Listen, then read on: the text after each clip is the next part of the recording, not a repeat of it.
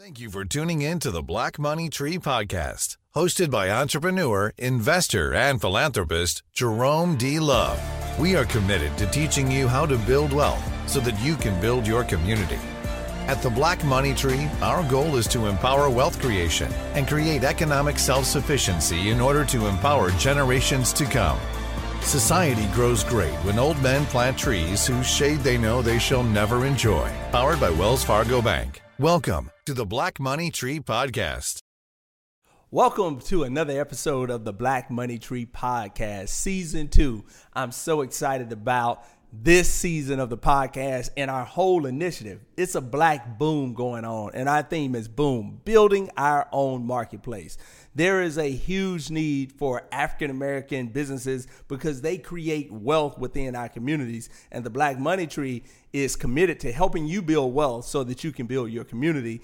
And we focus in two areas, entrepreneurship and real estate. And today we have one of the, I would say, the world's premier entrepreneurs, real estate investors, and a tremendous leader and pastor who is helping to create wealth and empower communities across the globe. And I'm really excited to go into this conversation and talk. He's a historian as well. So we're going to talk a little bit about some of the historical factors that have led to the gap in equity and wealth within the African-American community. But today's guest is Dr. Dana Carson, who is the pastor of the Rock World Outreach International. Dr. Carson, welcome to the Black Money Tree Podcast. Oh, thank you. Thank you.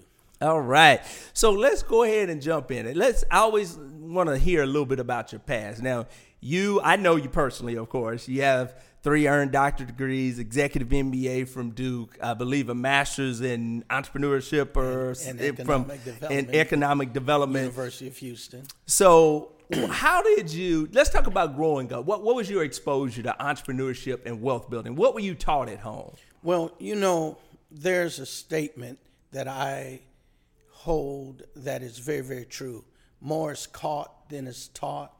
So my parents, growing up on the Southside of Chicago, my parents didn't sit me down and teach me anything about entrepreneurship and economic development, but they were former sharecroppers from Mississippi who moved in the Great Migration to Chicago, and they worked their way up in factories, and eventually they bought their own property. It was an apartment building, and had 5 apartments in it, and we stayed in one, and they rented the other apartments, and eventually they retired, and they lived off of the revenue that they made from the building they bought, and also their retirement.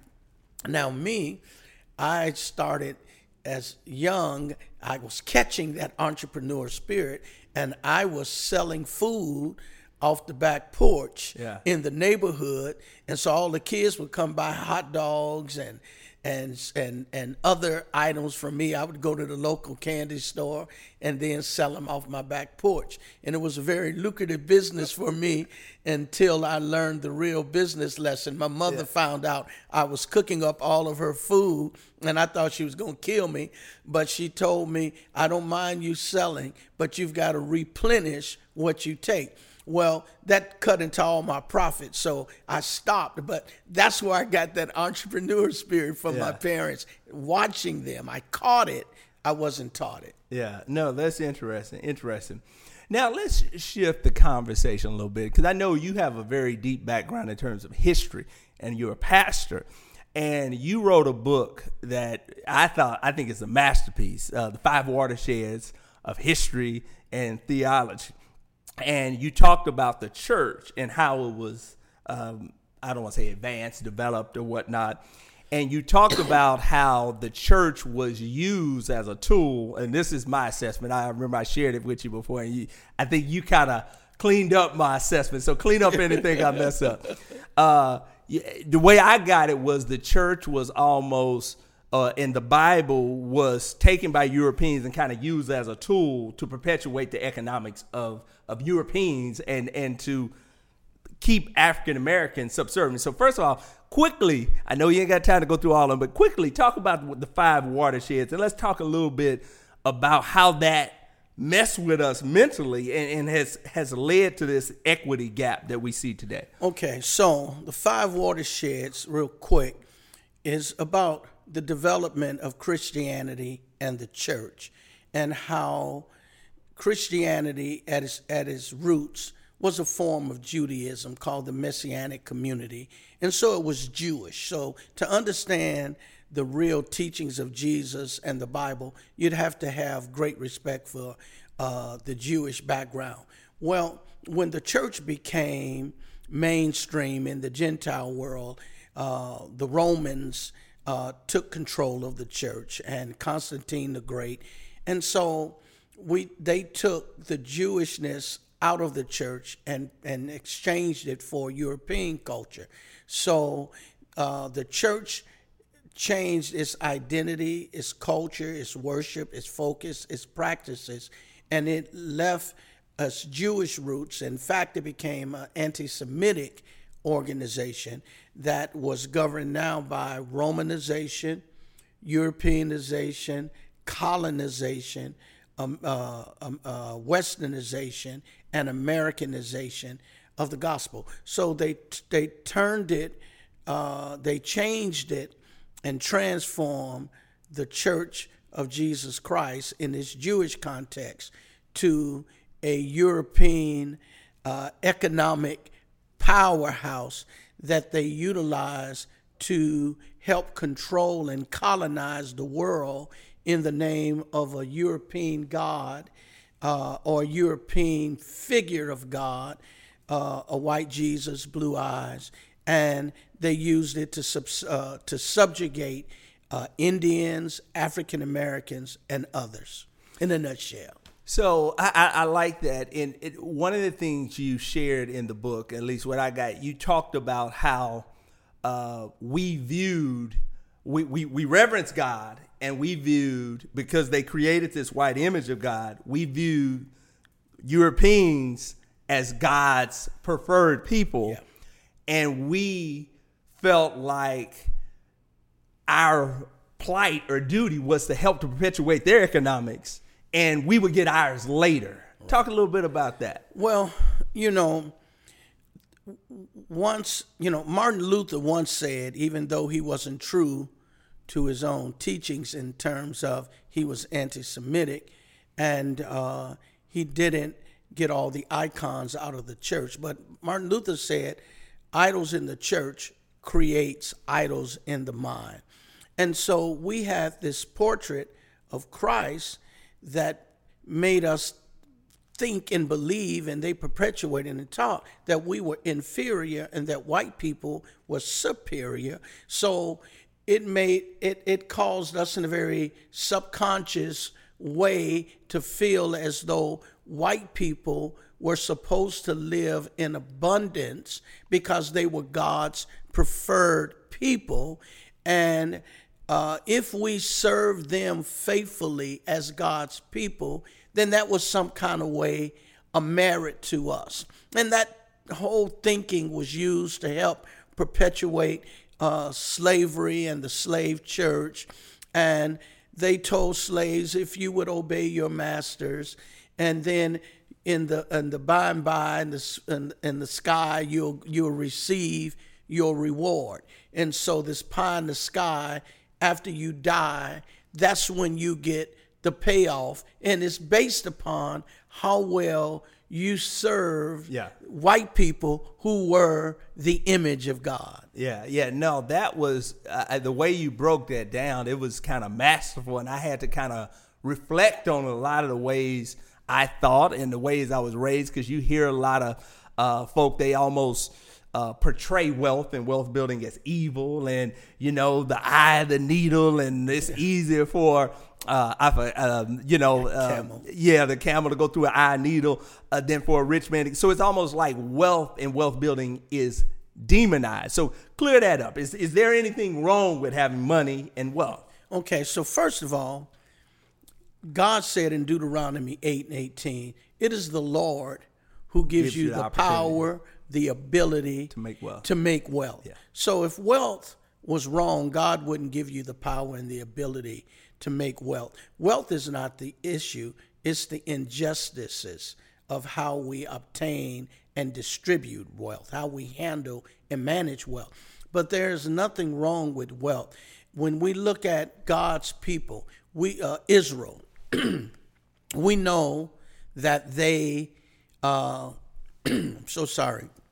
We know that God allowed them to go into exile because of the disobedience.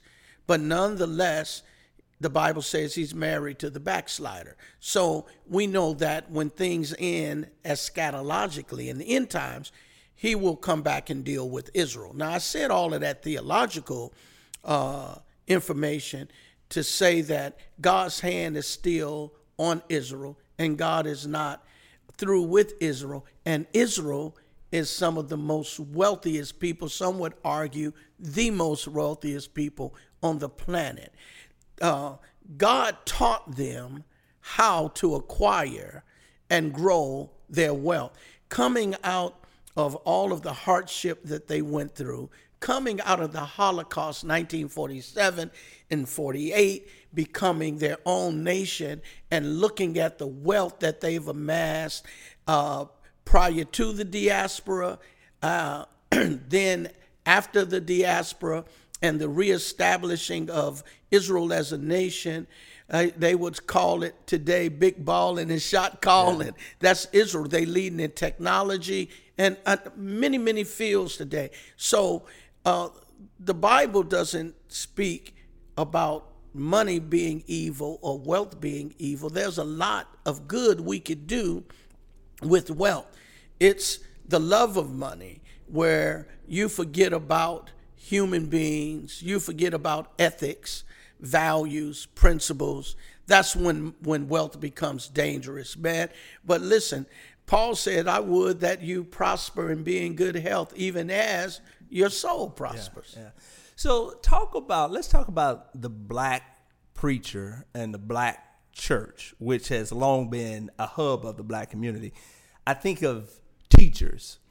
Teachers are supposed to teach. Mm-hmm. But now what a lot of the breakdowns in society and culture, kids aren't getting the things that they need at home, and their roles are expanded where they're having to be the kids' counselor, they're providing all kinds of stuff. And in that same respect, as a black preacher, you're leading mostly black people who don't have some of the fundamentals of finance, wealth building, strong family structure. And there are roles that you have to fill that probably isn't in the job description, if you will. And when you look at your counterparts in white pastors, what pressure or what do you feel like is your role in terms of helping black people in general, building wealth, and some of the other roles that really aren't in the Bible directly, if you will? Talk a little bit about that. Okay, so first of all, of course, there's a great contrast between the roles of white preachers and black preachers. But when we look at the role of the black preacher historically, the black preacher was the leading man in the community. They tend to be the ones who were taught to read first. They got an education. And because of their exposure, then that put a demand and a need upon the black preacher to help with the evolution and the success of the black community. So we were high school principals, we were insurance men, we were real estate. We taught, the black preacher had to be everything, the lawyer, in order to help advocate justice and equality in the black community. Now, of course, whites don't have to do that because they have equity, they have equality, among themselves. And so for the black preacher, we have to teach our people not only how to learn the Bible and live a spiritual life, but we also have to teach them how to become economically stable and how to become judicially aligned. And so we have to do a lot.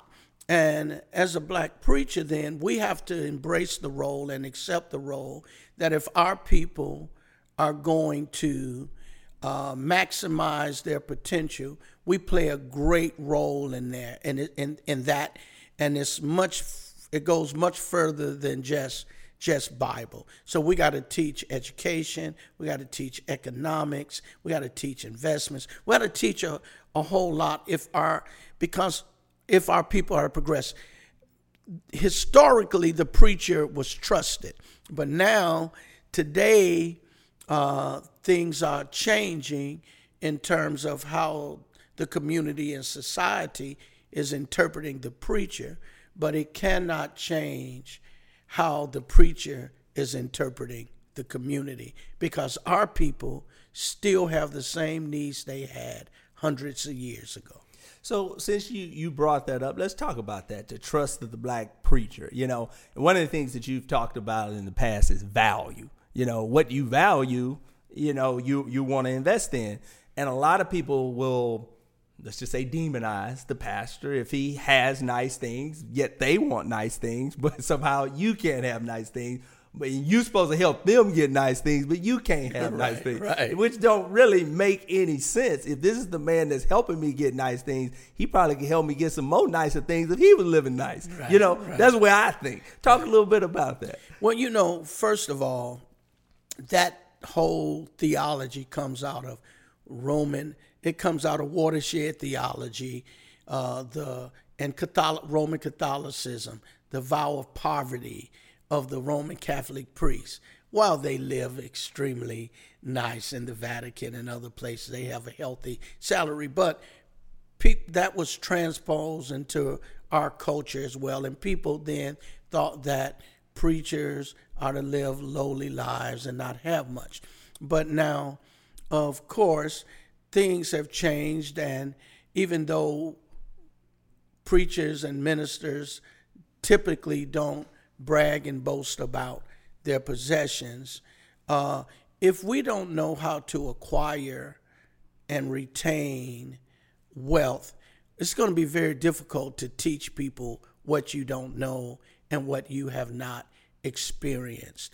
And so I think that it is important for the preacher to be able to be financially literate. And it's not how much you make, Jerome. It's what you do with what you make.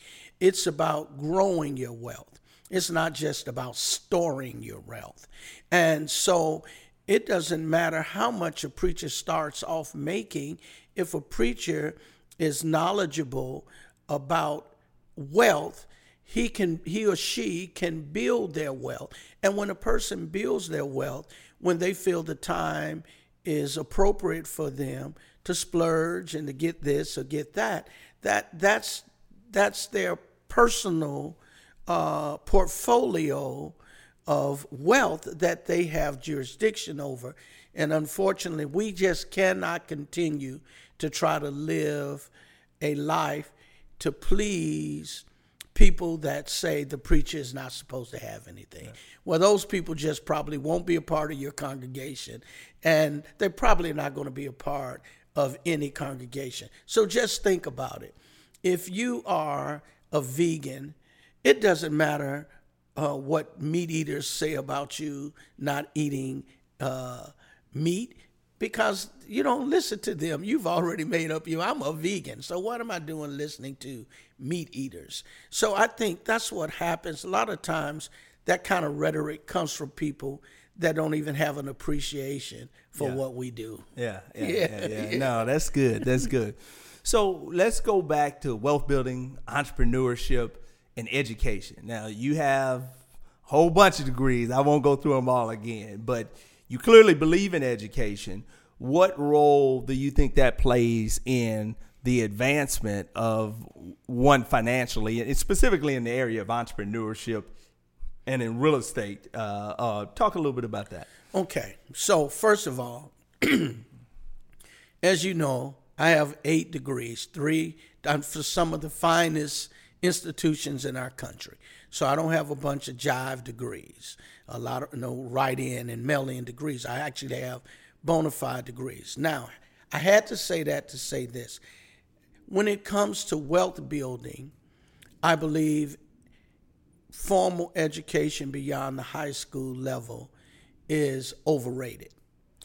I believe that it's the attitude and the aptitude of the individual that's going to really make the difference, because a lot of your more successful entrepreneurs don't even have degrees in entrepreneurship and business, but they have that entrepreneurial gene, and they probably caught it, or they were taught it in some kind of way by other entrepreneurs, or they are wired that way. Now, having said that, though, when we look at statistics with black people, and we're talking about the school to prison pipeline, it's definitely important that our kids get an education, because statistics show that our kids do better societally when they have an education. But they don't necessarily build wealth, and our black middle class is educated class, and they tend to live in a better class, but they still don't necessarily build wealth. And so I think entrepreneurship is one of the vehicles for building wealth. There are only 3 vehicles to build wealth. That's real estate, entrepreneurship, and investment, not a professional job. Yeah. It's not what you bring in, once again, it's what you do with what you have. You know, it's interesting you say that. My dad, he was blue collar worker, aircraft mechanic. Left my mom, big old house paid off cash, Lexus paid off cash. He paid for all of us to go through college, cash out of his pocket. Net worth was certainly well ahead of your average population. But if you would have asked him, he would have felt like I should have been doing more, because he didn't get a college degree. So for me, in what I see in many respects, sometimes seems like a college degree almost hinders your ability to create wealth, because you feel like, because I got this degree, somebody's supposed to give me money, and it takes away that hustle, that drive to manage it. You just feel like, I got this piece of paper and people gonna give me money. What do you think about that? Yeah, I agree. And of course, I'm an academician, and I wouldn't change that for nothing in the world. But now, as a pastor, I probably have one, as an African-American pastor, I probably have one of the largest real estate portfolios in our country. And people don't know that. But now, that's out of the entrepreneurial gene. That's not out of my education. However, my education helped me to understand some things, and to enhance that gene. But I believe that sometimes our education puts us in a box, and it makes us too limited in our thinking, and it doesn't drive us to hustle. An entrepreneur hustles, but you tend to value yourself more because of those degrees, and you expect people to pay you based on your past performance, your past academic performance, not what you create. Actually doing. Yeah. So, my oldest brother was the only one out of me and my 3 brothers, sisters that didn't have a degree, and he makes more money than all of us. But it was almost like, he's an entrepreneur. He has a mobile pet grooming company. He has a contract cleaning company, all kinds of stuff. And it was almost like he had a chip on his shoulder, because he wanted to prove everybody that said you got to have a college degree that I'm gonna show you how to make money, and I don't need a college degree. So, but I agree with that. Now, you got ahead of me a little bit. We're out of time, but I did want, you were doing some phenomenal things. 221 acres of land, Booker T. Washington Empowerment Center. Talk a little bit about some of the things that you're doing to help to build wealth within the community, not only for your own church and your own congregation, but others within the community. Talk a little about GPS. I mean, you got so much stuff, but talk just a little bit about it. Okay. Well, we we own 3 mega church campuses. All 3 of our campuses are large church campuses. And that's to bring empowerment in each community that we are located in.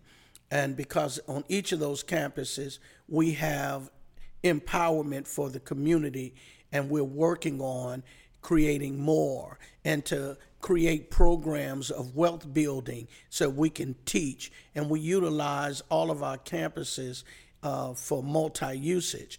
And then we have a leadership development company, a corporation, where we're training leaders. I also have a PhD in organizational leadership. So I'm training leaders on how to lead. Leaders are not born, they're made. So we teach leadership. Then we have 221 acres where we plan to build for-profit ventures that we will utilize to support our global missions and efforts in taking the gospel around the world. But also, our young people are going away to college to come back to take over that 221 acres so that they can run businesses, just do all kinds of things. And we also have an entrepreneurial training program. Actually, in my master's degree at the University of Houston, Economic Development and Entrepreneurship, my thesis was an entrepreneur program. And so we're setting up to teach that program to the community, because there's so many black entrepreneurs. We have a high percentage of black entrepreneurs, but we have the highest percentage of failure among entrepreneurs. And so we're doing that. We're starting the first black healthy soul food culinary school. Okay. And so we're going to start a culinary school where we teach blacks how to really capitalize on our natural gifts of cooking soul food and then turn that cooking gift into a business.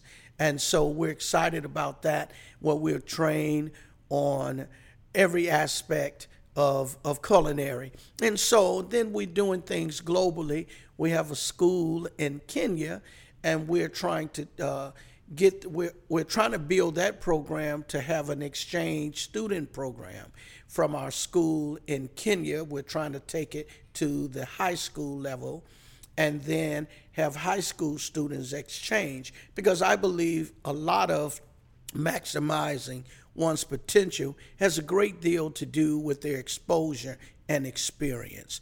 To an ignorant man, they know everything. To an exposed person, that makes them hungry again. That's another thing. They realize, man, I don't know what I thought I knew. Yeah. And so we're doing a lot of things, and I thank you for acknowledging that. Oh, no problem, no problem. Now, we're out of time, but I did want to give you a minute. Tell us where we can find you, social media, where we can stream you, all that good stuff, if you want to give us a little bit on that. Well, listen, we'll let you put that on the lower third, because, my staff, they do all of that. I'm an older guy, so I don't walk around and remembering all of that. So I'm going to have you to have put all of our social media handle on that lower third, if you don't mind. No problem, no problem. But thank you, Dr. Carson. It's been a pleasure having you on the Black Money Tree podcast. Okay, thank you so much. And thank you for joining us on another episode of the Black Money Tree podcast. We're really excited about the movement, building our own marketplace. Please join us in Houston, Texas for our 20-year celebration in Houston, Texas. Visit our website, theblackmoneytree.com. We have all kinds of resources that's dedicated to helping you build wealth so that you can build your community. Thanks for joining us.